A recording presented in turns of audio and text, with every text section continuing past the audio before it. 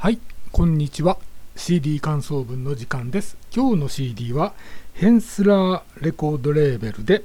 ベートーベンの9番シンフォニーと、あとはコリオラン序曲ですね。指揮者はカール・シューリヒトさんで、オーケストラがレディオ・シンフォニーオーケストラシュトゥットガルト放送交響楽団ですか。すいませんね、日本語名わかんなくて。まず、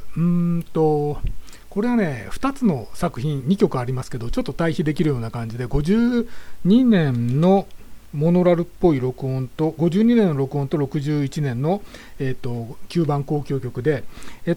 まずコリオラン52年の録音なんですけど、こちらはちょっとね、録音環境はあまり良くないんですけど、オーケストラの熱気が伝わってくるんですよ。で、このコリオラン自体が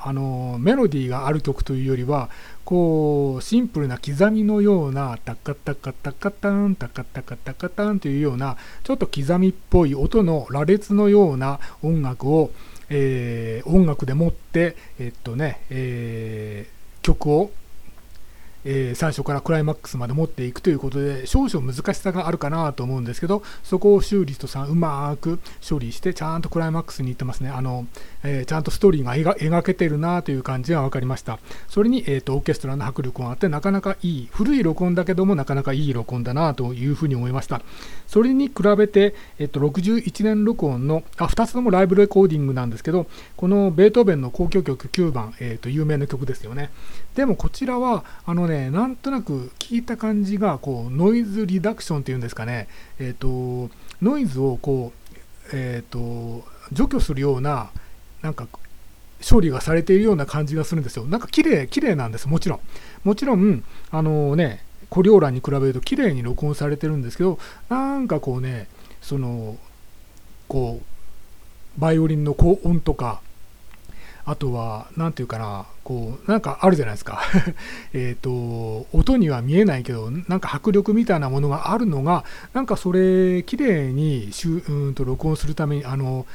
CD 化するためになんかね除去されたような感じがするんですよね。だからとてもこうね手堅くまとまっているんだけど、それ以上のものはね感じられなくてね、ちょっと寂しいかなという感じがしました。だからね音楽っていうか CD の録音ってよくわかんないなっていうのはね、